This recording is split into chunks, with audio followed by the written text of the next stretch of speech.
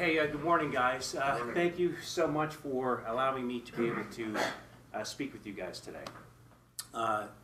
NCS has been such a huge support, and wherever I worked, I would always look to tap into that.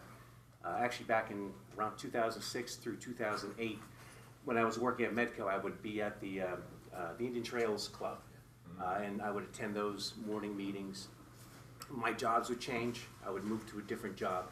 I would look for the nearest NCS, and that's what brought me to Short Hills when I was actually working in Union.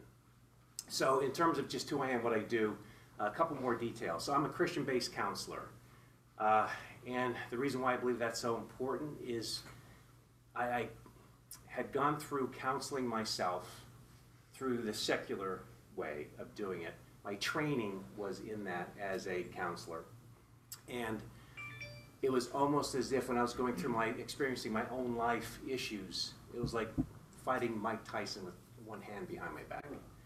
It was not until I sought out Christian counseling, after I became a Christian, that I was like, wow, like there's really something for me to grasp onto here. Not only to give me hope, but also just the spirit, that Jesus gives me, and how that just helps carry me through, and just using that wisdom. So my approach, I specialize working with guys. The biggest thing and the most important thing that I'll be sharing with you from my experience is how to connect, what I discovered is how to connect my head with my heart. And what exactly does that do? They're like two, it's like a train track. One rail is parallel to the other, and they will never connect, but becomes so important to be able to understand what happens. So I help guys work through that, hit with so many different things day in, day out, conflicts that are out of your control from all different facets of life. So how do you work through that? How do you work through your own issues as you're working through all of that noise, and it just seems to be bogging you down? So work with guys to help them understand how to help manage those situations, but then also for them to be able to tap into their identity. Like, who are they? Who are you in your eyes? Who are you in God's eyes? Significant questions that then uncover significant answers, and then using that to build on. So ultimately, that is my approach in working with guys, couples, and families. I am not going to tell you what to do. I'm going to share with you my experience with what I had to do, and to be able to do it in a way where I'd like to have you guys just be able to be the clinician for a moment and ask a couple key questions. And it's this: so what's behind that action? What's behind that motivation?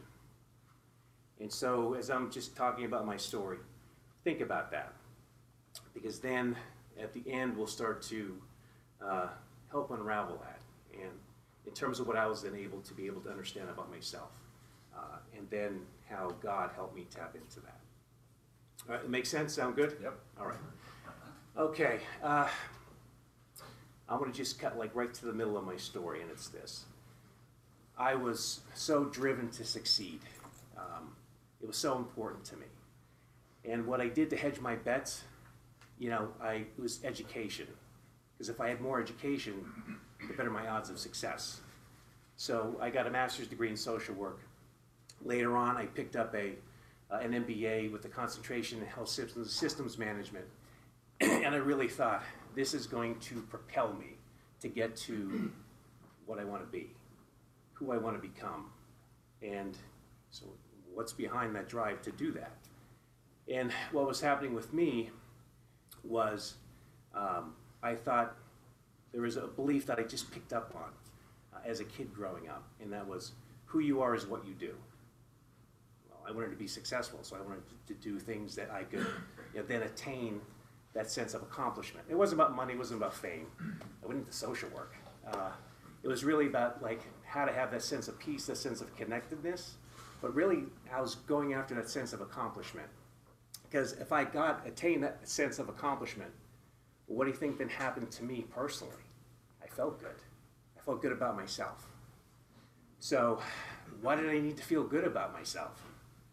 Because deep down, I did not feel good enough. It was not until I went into counseling, like the second time. And so here I am. I'm a provider of the service. I'm trained in it. And yet I have to seek the service. So if you guys ever think about like failure, just think about that. You're an accountant, you know, and you just got nailed for tax evasion.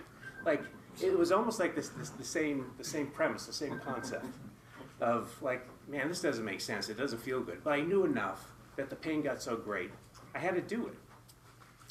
And then out of that sense of courage to kind of face myself, things could only get better. So through this time, I became Christian through small group Bible studies. And years had gone on doing all of the things with my family, church. I'm going to men's groups. And yet there is still something hollow in my life. That hollowness in my life, that sense of searching for success, significance, so I could feel good, I wasn't getting it through my career. I worked at major corporations, Aetna, Cigna, Oxford. I worked at Anthem. And if I was hitting a ceiling here and I felt I was getting shut down because I needed to succeed, you're holding me back, like these companies are holding me back. I then would just switch and move my ladder and just climb the wall of another corporation. Then I got to the point my ladder is leaning against the wrong wall.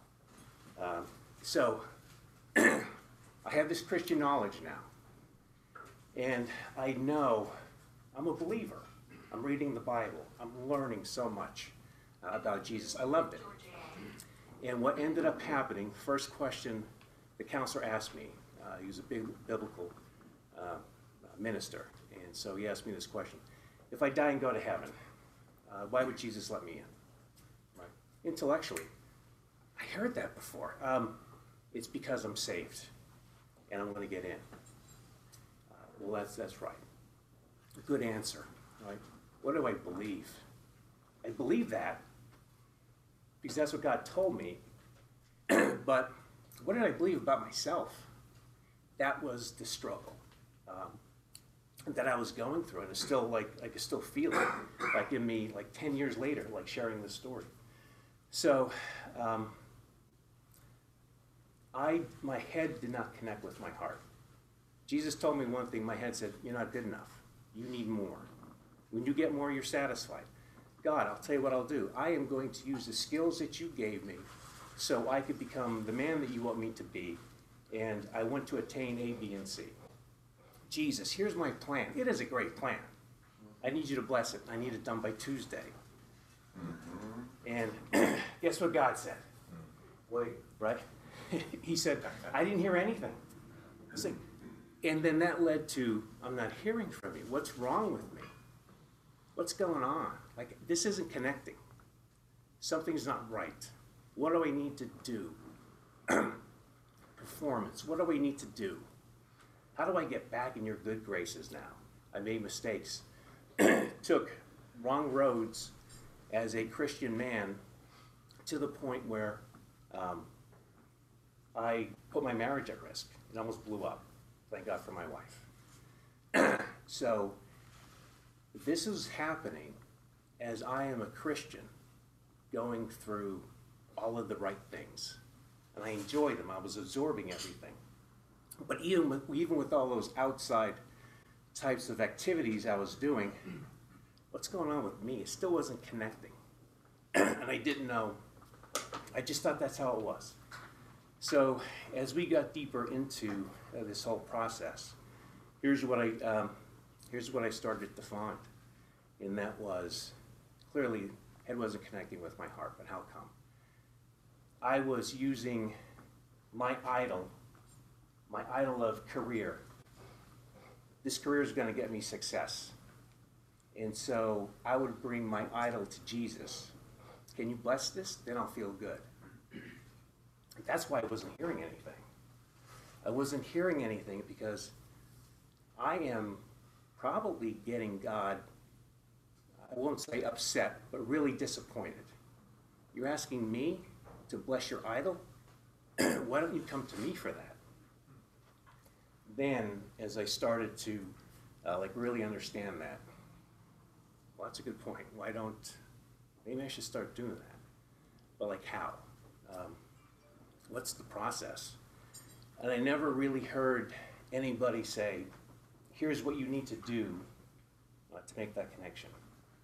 So then through various ways, I was able to, through counseling, through reading, going through different programs myself, now this makes sense.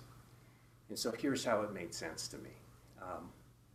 I had this false identity of I lacked, therefore I needed more. When I got more, I feel better. So that makes perfect sense. But what's behind that? So what was behind that, like as a kid, just growing up, and great parents, great family, no complaints there at all. But sports was so huge to me. It's competition. I got my identity through sports. The best times in my life feeling as a kid was the accomplishment through sports. But the worst times as a kid growing up, like through high school, and even into college, biggest disappointments were through sports. So how do I then make sure that if these things are out of my control, how do I try to make them better? I'll try harder. If I try harder, it's kind of like the ingredients of American success, right? Pull yourself up by the bootstraps, grit, determination, hard work, sacrifice. That will get you success. That will give you that sense of achievement, accomplishment that I wanted, because who doesn't want that? That's all I knew. And then I don't want to go off on a tangent, but you hear stories of these people who have become famous in the business world, in the sports world, famous in various aspects of life, and you hear their stories about how they made themselves to be the man that they are, a self-made man. You don't hear many stories about really, Jesus made me who the man I am today, that's why I'm successful. You hear some, but not many. I didn't hear many, those stories I heard were at the headline level. I didn't know how they got there. So, going back to this false sense of identity, of being a failure, I gotta try more. I brought that into my career. And then when I was trying really hard, not getting to where I wanted, after sacrificing all of this for these educational degrees, and not getting there, it's gotta be me. And then the cycle after cycle after cycle, and then it led to, if I'm not gonna get it from work, I'm gonna get it from somewhere else. That sense of satisfaction, accomplishment. And then that led me to worldly things, right? To kind of fill those desires in worldly ways.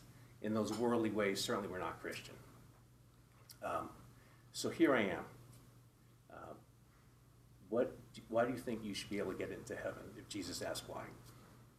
And then through that process, my false identity, I was taking that to Jesus. And we know through Jesus that we have this unmerited favor. I didn't believe it. And the step of now connecting really truly through him was really taking a look at my identity through his eyes. And so there's a process that we'll go through with the breakout sessions. And it's really about it's what's called desire prayers. And the desire prayer is really about, my desire was to be successful. And I filled it in the wrong ways. And so I can still take that same desire to Jesus and have him fill it. Jesus, I want to be successful. What is my value in your eyes? And this is going to sound weird, and we'll try this. But if you connect with Jesus on the relationship level, and you ask him something that he wants to give you and speak to you versus your idol, you'll hear him in 30 seconds. I can guarantee you that. This guy's making a guarantee that Jesus can speak to me. I will. And so we could try this. So it's a bit of a challenge. There's a couple caveats with it, but it's a challenge I want to put out to you guys. So the way in doing that, take your desire, ask Jesus to fill it. but a couple things need to happen. Your heart, you just need to get centered in yourself, and you have to open up your heart to allow Jesus to come in. To have a moment, and sometimes in groups, it's I have guys around me and stuff like that. I may not feel so comfortable, or may have to do this at a quiet time at home. Open up your heart, have a quiet moment where you are allowing Jesus in. You are not looking to impress Jesus. You are not looking to ask for forgiveness in this moment because you have faults. He knows them, right? He loves you. And so, based on that, he wants to speak to your desire because of who you are in his eyes. And it's just interesting. So talking about it, I just feel like the Holy Spirit, like just wanting in me to want to connect with you guys, with that. So imagine what that experience would be like. This is not an intellectual exercise of, what Bible verse is he going to bring to mind? It's not. So I talked about the train track, 2 rails. They don't connect.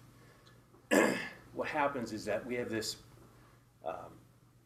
we have our brain. Our brain is logical, rational. It deals with facts. It deals with figures. It could come with the debates. It could see nuances. That's the one track, right? That's the one rail. The other rail is this emotional rail that you have. Emotions. Your logical brain does not listen to emotions. Your emotional brain wants to get your emotional self wants to get your brain's attention. So that's why you see, well, my God, I'm getting like really angry lately. What's going on? I'm losing my temper. I feel like really anxious. It's your body telling you, hey, there's something going on here. You got to pay attention to me. And so when that happens, our emotional self deals with feelings, but to speak to it, it's through imagery. It's through memories. It's through feelings.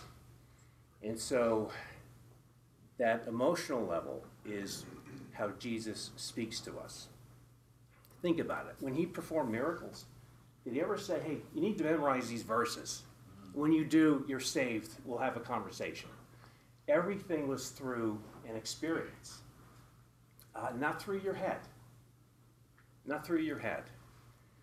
But our head is where the performance is at, right? Our heart hurts and our head says, you got to try harder. So going to Jesus with this is not, my gosh, I have so many faults. Can you please forgive me? In this type of prayer, it's like, man, you're there. He wants to connect with you. He sees your worth. He sees your value. And so with taking that to him, having an open heart, but allow him to do the work. Not you. You don't have to work.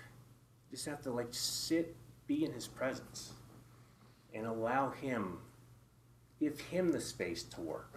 You don't need to fill it with your prayers or pleads or sacrifices. What God wants is a broken and contrite heart, right? So he wants an open heart, right? That's the most important thing to him. Because when he fills your heart, he knows what he can do with it, right? So that's the process about connecting with Jesus. So here's how the prayers go. And so the prayers are just really dealing with him filling a specific desire that you have. So desires, success, acceptance, security, peace. They're important desires that we have. Connectedness, love, those things. So there's about 16 different desires that we have, right, as human beings. And it's taking those desires. So how do you find out what your desire is if you're not sure? Take a look at where you hurt. Take a look at what have those things been that have been a memory that you can't shake and that you're always fighting to overcome. And if I could defeat this, if I could keep this out of my head, I hear the voice of negativity from maybe mom, from maybe dad, from maybe somebody else. I have to prove myself because I never got it from them. I'm going to show them how I can make it. Or getting teased growing up, playing sports. Not a fun feeling. I'm going to show them. If I try better, I'm going to do it. That sense of just not being good enough. It's a great motivator, don't get me wrong. Overachievers, right? Overachievers are fantastic. They're great. But the question is, like, what's behind that? What's behind the overachieving? Is it the sense of, I need to perform, I need to do better, I need to do this to gain respect from others? Is my security in a relationship? Because if my security is in a relationship, that becomes my idol. And if I take my idol to God, you're going to hear crickets. And so my prayers are bouncing off the ceiling. Like, what's wrong with me? And Jesus is saying, I'm not going to come back at a different time when it's just me and you. Leave your idol at home, and you come to me. So as I'm talking about that, I just want to kind of get a feel for the group. There is an exercise through the breakout session for you guys to kind of work through this. To tap into it, you have to understand your drive. Our wounds drive us. And take that to Jesus. And we have these masterful ways of overcompensating. And that's not a bad thing. But the overcompensation after a while makes us hollow. And then where's Jesus in this? If our career tanks tomorrow, if we get laid off, who are we? Who I am is what I do. She just took away what I do. Now I'm nobody. Right? So it's a slippery slope to kind of build your identity on. If it's on others and pleasing others, what if they're jerks? Like the people that we're trying to please, think about it. Have they been nice to us? Is it like a go-to person that we could really rely on? It's somebody that's wounded us and we want to prove to them, I'm not as bad as you think I am. So understanding where the wounds come from is so important to that. Is it fun to think about? No. But every day it drives us in one way, shape, or form. So the purpose of the connectedness is to have Jesus step in. And you could still have that desire, you could still have that drive. You will not lose your work ethic, you will not lose your capabilities, right, in your professions. But guess what? Now you're going to have Jesus with you. Versus imagine yourself being filled, having that desire filled and going about your day. Versus operating from a sense of lack, operating from a hole. Would we ever, like, what would we tell our kids? Right? We would tell our sons, we would tell our daughters, look, here's what I see in you. That's what Jesus does. So, let me just pause for questions, comments. I see some nods, I see some, thank you. Yeah. What will be our discussion around the table today? So perfect, great question. So there's a handout. So I'll just describe the handout. And the handout has two challenge questions, and that is, perfect, thank you. So share about a time when you failed, and how that impacted your self-image, and how that became that driving force in your life. And then next, when you think about it, what gives these painful memories like such traction? How do these painful memories, what's so powerful about them that they identify us? Think about it, do we allow the good to identify who we are? It's more the negative to define who we are. And I really think as men, what happens is that it's how we're wired, it's how we're motivated. Everything in sports, right, is do better, try harder, get faster, get bigger, get stronger. And that's fine. But we also take that into our identity. And then that's where things get into trouble. So that's the first question. And then just the second comment is, God made us to seek his desires through him. However, our false identities, they look to fill desires in worldly ways, in twisted ways, in ways that become idols to us. We make our idol happy, we're happy. And then here's a couple questions just about false identity, a couple things to keep in mind. So these are like false identity. It's like our critical self. It's what we tell ourselves that are really like destructive things, but it's just like things and voices and comments that we say to ourselves moment to moment. So I'm still not good enough, so I got to try harder. So what's the desire behind that? So what's behind that? It's the desire for significance. And so what happens? What's the outcome of me always looking to try harder?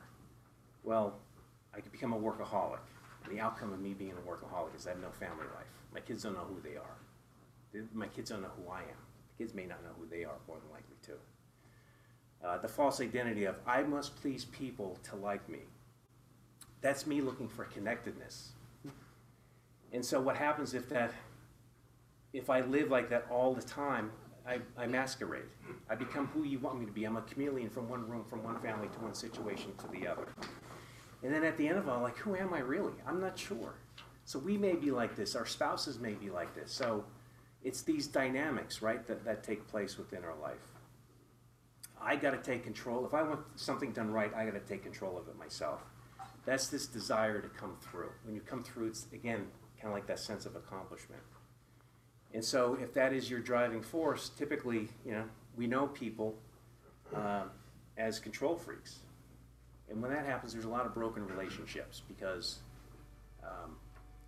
that driving force becomes so much performance-based.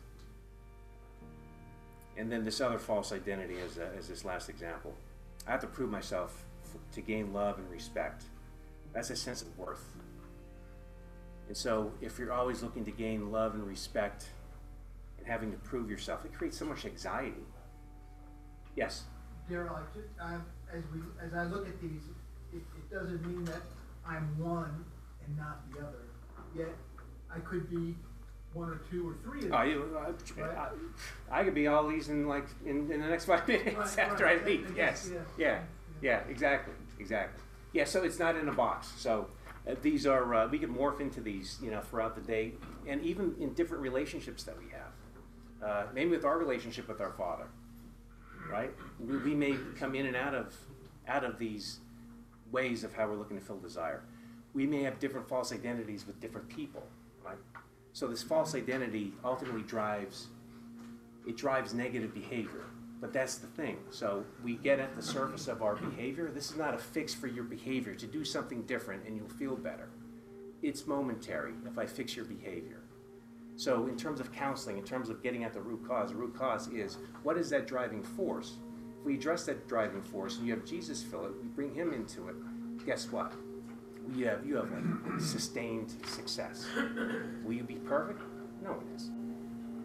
Will you be much further advanced than what you are now? Absolutely. Yes.